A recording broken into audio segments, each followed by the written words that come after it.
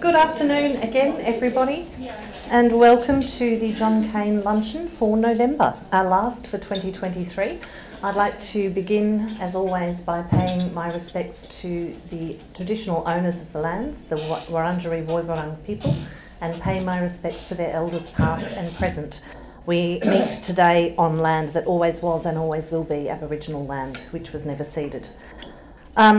Hello, I'm Emma. I think I know all of you by now. And you've got me this month. We had investigated the option of having someone to come and talk to us about the terrible situation in the Middle East. That proved to be impossible. But I do start today with some qualified good news, which is it's just been announced that the Israeli cabinet has agreed to a 5-day ceasefire for a hostage exchange.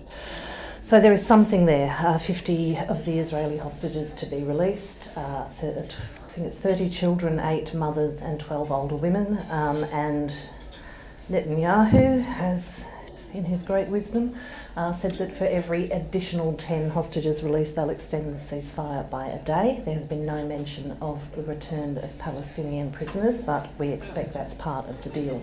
So a small chink of light there in what is an incredibly distressing situation. But we decided we are at the 18-month mark of the Albanese Labor government, so presumably about another 18 months to go, less than that before we're back into election mode, of course, sadly, but also to reflect at the end of the year on per capita's successes, on our agenda, on what we think has been achieved by the government so far and our role in it, and what we think is still to do. It's been a busy year for us and a quite disrupted one given my personal life imploding somewhat at the beginning of the year. But fortunately I have an excellent team, many of whom are with us today, some of whom are not. I've got quite a lot of staff on leave at the moment. And we're heading into the end, as I said, of a busy and challenging year, but looking forward to some real opportunities and challenges in the months ahead. The first thing I want to reflect on, which I don't think is getting nearly enough attention in the mainstream press, and probably for ideological reasons, is that per capita, at least for the last 5 years or so, possibly longer, has been pushing very hard for our federal government to re-embrace full employment as a core policy goal of monetary and fiscal policy. And they've done so. It's not getting, as I said, a lot of attention, but both the review of the Reserve Bank and the employment white paper, although the word full was dropped from the title, when you actually read through the paper itself, has a very explicit commitment to maintaining full employment. They haven't gone as far as we would have liked in terms of defining that against the NAIRU, or the non-accelerating inflation rate of unemployment. But there have been very strong messages, I think, from the Treasurer and central agency ministers that maintaining full employment or a very low rate of employment is central to this government's agenda. And if there's one area on which I think they are making good strides, it's in the industrial relations field, which is related to that. Our unemployment rate's currently 3.7%. It went up by 0.1 last month. Partly, although there were another 55,000 jobs created in the economy, we saw a big increase in the rate of participation, particularly among women. I spoke on a panel on Monday morning this week for the Council of Single Mothers and Their Children. And their new survey of single mothers around the country found that compared to their last survey in 2018, 65% of single mothers were in paid employment at that time. It's now 77%, and another 8% are actively seeking work. That is entirely due to the drop in our unemployment rate. So what happens when unemployment drops below that sort of 4.5–5% range and the labour market becomes much tighter is that people who are otherwise overlooked by employers for opportunities to find work are given a chance, and that is nowhere nearly as strong as with single parents and people with disabilities. I haven't got the latest disability stats, but I would expect to see an improvement in their employment prospects as well. Of course, though, at the same time we have very strong messages from the Governor of the Reserve Bank that in order to control inflation, unemployment will need to rise to 4.5% again. And you can bet that the people that will miss out when that happens are those single parents that have managed to get back into the paid workforce and those people with other barriers to employment. So seeing very clearly within that white paper, within the Women's Economic Security Statement, and in the Social Services Minister's approach to disability employment, a strong commitment to keeping that rate of unemployment low and removing the barriers for people that have been structurally locked out of the labour market is really heartening, and something I think we've had quite a bit of influence on with the work we've done over the last few years. I think it was 5 weeks after the 2019 election that I published a piece for The Guardian saying full employment had to be the focus of the Labor government, and that the only way we would convince people to invest in the transition to a new economy was by ensuring that good, secure jobs came with it. It was the lodestar at the centre of the book that Janet and I co-edited back in 2020. And a lot of the themes that were in that book, what happens next, it can be seen in what the party took to the election and what they've delivered in the first 18 months. So as well as that commitment to full employment, which is reflected in the Industrial Relations Bill, the Closing Loopholes Bill that's before the Parliament at the moment, we saw the party adopt a lot of the language we've been pushing around national reconstruction, obviously like full employment, drawing on our own history in the 1945 White Paper, and the reconstruction agenda that the Curtin and Chifley governments set out at the time.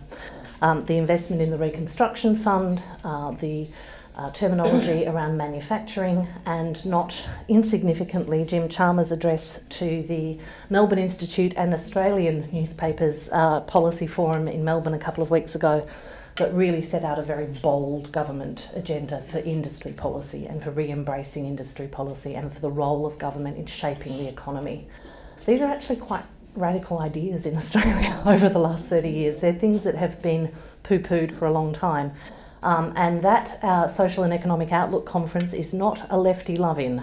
It is co-sponsored by the Australian, but if you actually looked at the topics on the agenda, it was the care economy, it was reconstruction, it was full employment, it was investing in manufacturing. It read a little bit like a chapter list from our book, Janet, so I was quite chuffed with that. And I do urge you to have a look at Jim Chalmers' speech. He threads his wording very carefully so as not to scare the horses, but there's actually quite a bold agenda underneath a lot of that careful language. What else have they done that we think is good and that we would like to take some credit for? Obviously, success has many parents, but we like to think we've played a part. Significant rebuilding of the Australian public sector, public service in Canberra. A reduction of spending on outsourcing to consultants. Obviously, PricewaterhouseCoopers helped them immensely there by being shown to be pretty crook, which gave them a lot of cover for doing what I think we all knew they needed to do for a long time, which was reinvest in the expertise of the independent public service and away from those less independent interests in the consulting sector. So we think that's a good thing. The CPSU is certainly pretty happy. We're already seeing murmurings and anger in the Fin Review and the Australians saying that strong employment in the public sector is driving inflation. There's no actual evidence of that whatsoever. So it just shows you that things are happening that they don't like, which means they're probably good. Significant changes to early childhood education and care, something that again we pushed for a long time. One of the greatest productivity, if not the greatest productivity investment we can make is in the future of our people, and that starts with children. What the government has done here is obviously increase the rebate significantly, lift the caps on when people can access it, and there does remain an intention to move to a universal early childhood education and care system in future. And the institutions charged with looking at that are still in that middle of that work. Encouragingly, our friend recently of the Grattan Institute, Danielle Wood, is now the new chair of the Productivity Commission. And I'm thrilled about that because there's someone running the Productivity Commission that understands the non-market sector. Danielle has been a real champion of investment in early childhood education and care. And when we were on a panel together a couple of months ago and I was railing about the Productivity Commission report that claimed there'd been no productivity improvements in the early childhood sector for 20 years, completely ignoring the productivity benefits of investing in those kids and their lifelong outcomes and the productivity benefits of women being able to go back to work, pointed out that perhaps we're using the wrong tools to measure productivity in the care and services sector, to which Danielle said, "Hear, hear." She's now in charge of the ship, so I think we can expect a much better approach there, and hopefully a good reception for our more bolshy ideas too. An increase in the minimum wage is not to be sniffed at, and certainly not the 15% increase that was granted to aged care workers, who are some of the most overlooked, underpaid and most important workers in our society. Those things would not have happened without a shift to a Labor government. And while wage growth still is woefully behind the cost of living, we did see for the first time last quarter real wage growth slightly ahead of inflation, 0.1%, but it's something, and it's the first time that's happened in 12 years since the GFC. So wages are moving, but we do have a persistent, sticky inflation problem that I will get to when I talk about things that are yet to be done. The Reconstruction Fund, as I mentioned earlier, came out of a lot of conversations that many of us in the Labor movement and the union movement and in the think tank world had had with the party in opposition. But if you actually look at where that's been focused on critical minerals, on value adding to exports and to mining products, there's a lot of thinking that's come out of Per Capita and out of the Centre for New Industry, and again from the book that I co-edited with Janet on that front. On international affairs, and I should probably defer to John Langmore here, but other than the very recent, very distressing developments in the Middle East, I think Australia has been fortunately playing an important and much improved role on the world stage lately. Penny Wong was very clear that her goal was to re-engage with our region, with our Pacific neighbours, and I think there's been demonstration that has been happening and has worked, and I think the re-engagement with China as an export partner as well has turned up dividends. It is typical that Labor comes to power not only in an economic crisis but in a time of global challenge and difficulty. But I think everyone is relieved that at least we have some grown-ups back in charge of our international relations. The care economy and women's economic security. The fact that we have a government that talks about it is a huge step in the right direction. The fact that we have a government that is committed and seems to be willing to accept the recommendations of Sam Mostyn's Women's Economic Equality Task Force, or WEET as it's now known, to report regularly on progress towards gender equality would seem to be, I think, a good thing.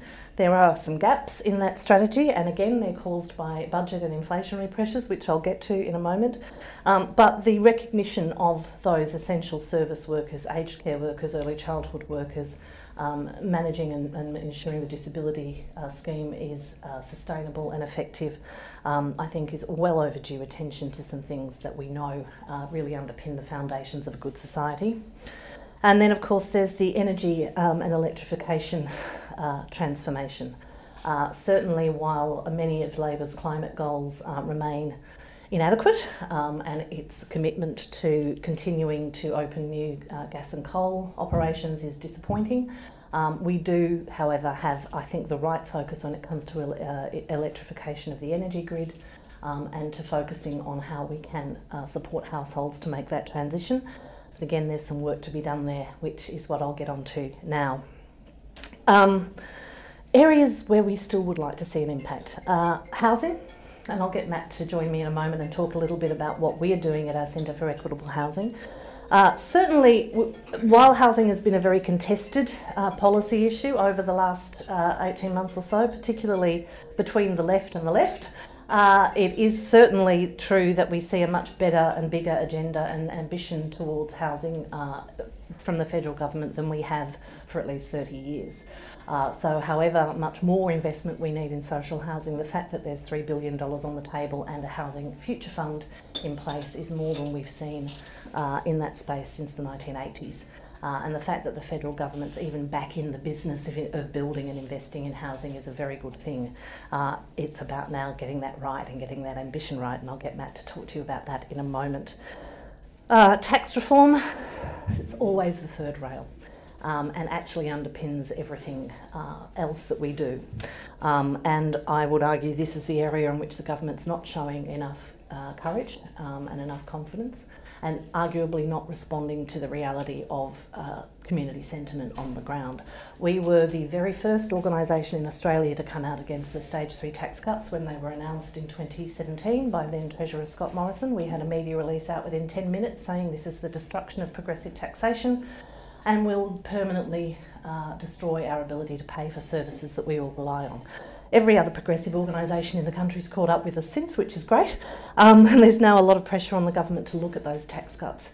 They are not only indefensible from a moral and ethical point of view, but particularly now that we're in the situation we're in with inflation, they are completely economically indefensible. They will pump money into the pockets of people that are already spending and are actually the culprits for driving inflation at the moment. They seem to be a particularly sticky problem for the government because they don't want to break promises.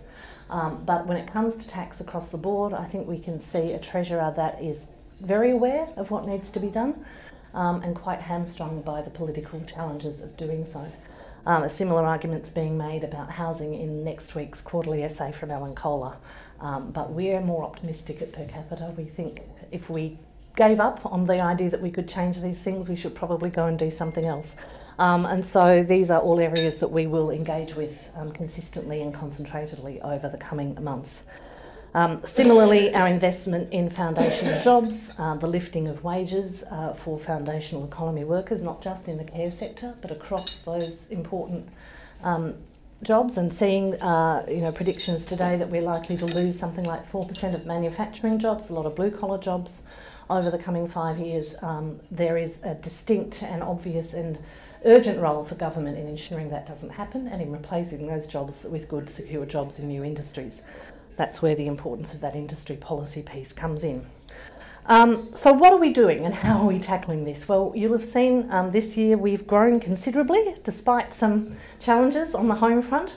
It's a little over 18 months now since we launched the Centre for New Industry with our former colleague Shirley Jackson, who's now at the University of Melbourne. But that centre continues, and we continue to do work in that space about industrial transformation, and particularly about ensuring that our industrial rights, work rights and industrial standards are carried through to the new economy, not just in case of ensuring that casual and gig work is given more security, but to ensure that new industries and the new forms of work that come with those post-carbon jobs carry the same industrial standards that we have fought so hard for over the last 100 years. That centre's also particularly involved in issues around education and training and skills investment.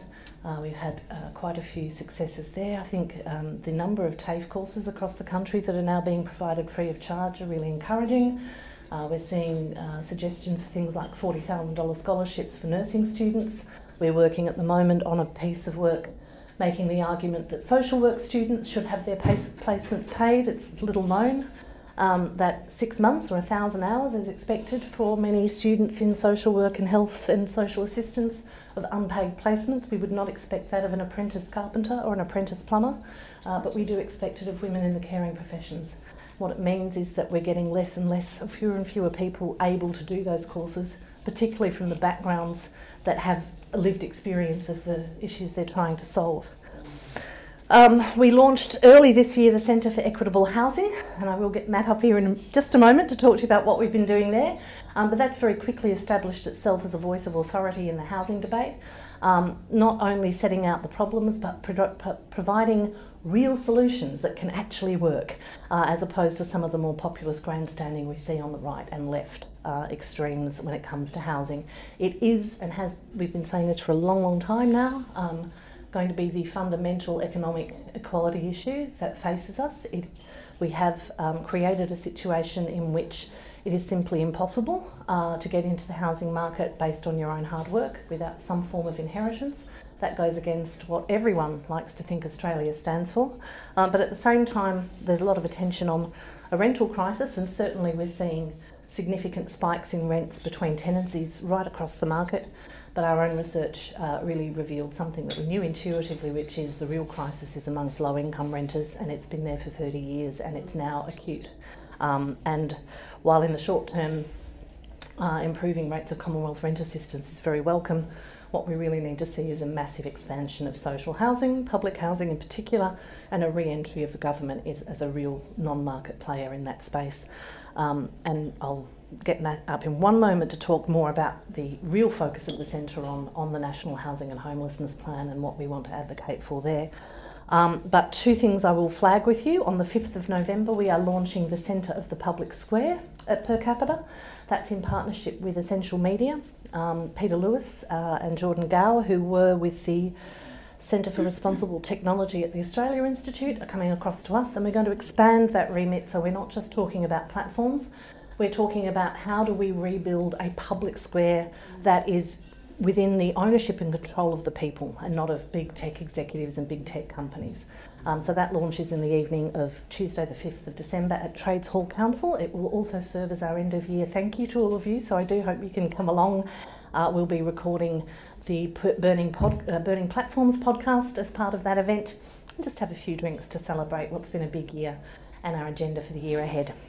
And I'll also flag that that same day at lunchtime we will be hosting a webinar with Alan Kohler on his new quarterly essay on housing. We've got a lot to do if we can encourage some more bold prescriptions on some of these key issues that are driving a lot of people to independence and Greens, particularly around the public square issues, truth in politics, integrity, housing, and that intergenerational question of inequity. These are all issues that Labor has owned in the past and needs to find the courage to do so again, to say that our tax system isn't working for most people, that we have created now, I think I said on Radio National this morning, this intergenerational crisis has been a long time brewing, but like all crises, they happen gradually and then suddenly. And we're now at a tipping point where we see a real divide between the generations. But what will emerge from that, of course, is two-class society, because a lot of those younger people that are currently feeling the pain will inherit a significant amount of money and a lot of the others won't. And that really undoes a lot of the gains of the post-war era here in Australia. I'm going to ask Matt to join me now, because one of the big things that we have been focused on, we've had some real success, and I want to congratulate and thank Matt and Lucy, who's not here, and Margaret and others that have worked in the Centre for Equitable Housing. It has gone from 0 to 100 very quickly this year and has made a really big impact on policy decisions at both state and federal level, particularly around rental reforms, around the social housing agenda, but has also really connected with experts in the field and with the public. And our big focus at the moment is on a better national framework. So Matt, over to you. Thank you.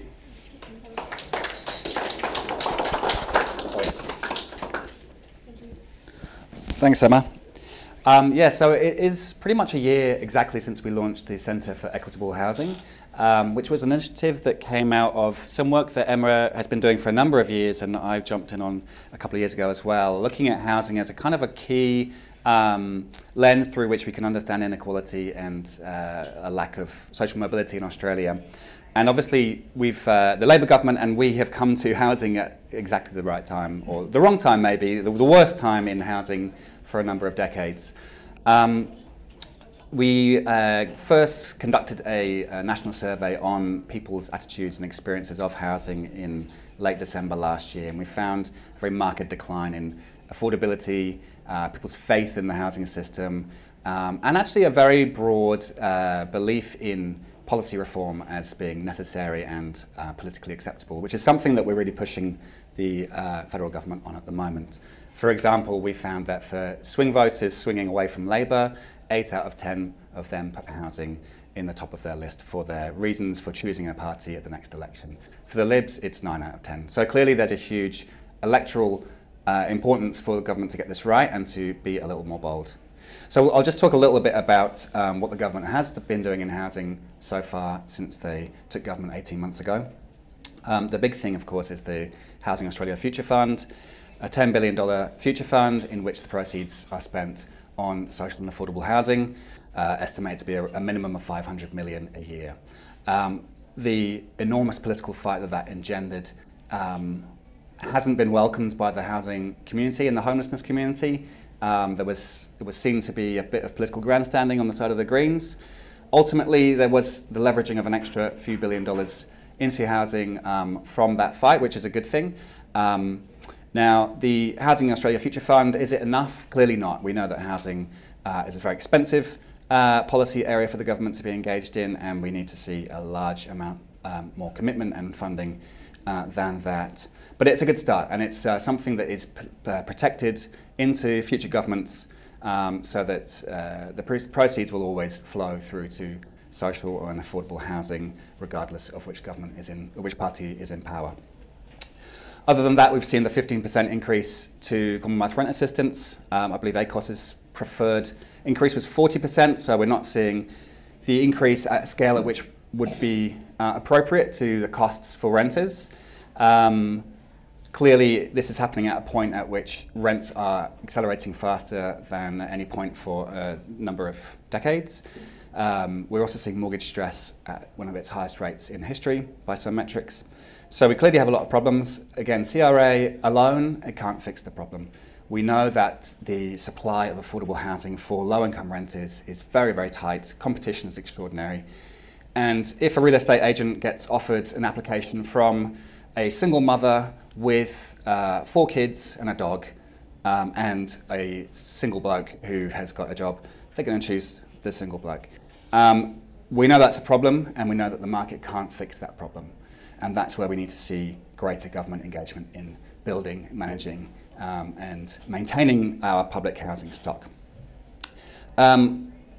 Outside of those initiatives, we've also seen government establish new institutional frameworks for engagement between states and the federal government. So we've had the National Housing Finance and Investment Corporation remit increased. We've seen Homes Australia established as the new peak body for housing in the federal government. So we have in place some new institutional arrangements that should help improve, or could help improve, the situation for housing policy, informed decision making between states and federal government, but we do need to see that translated into action.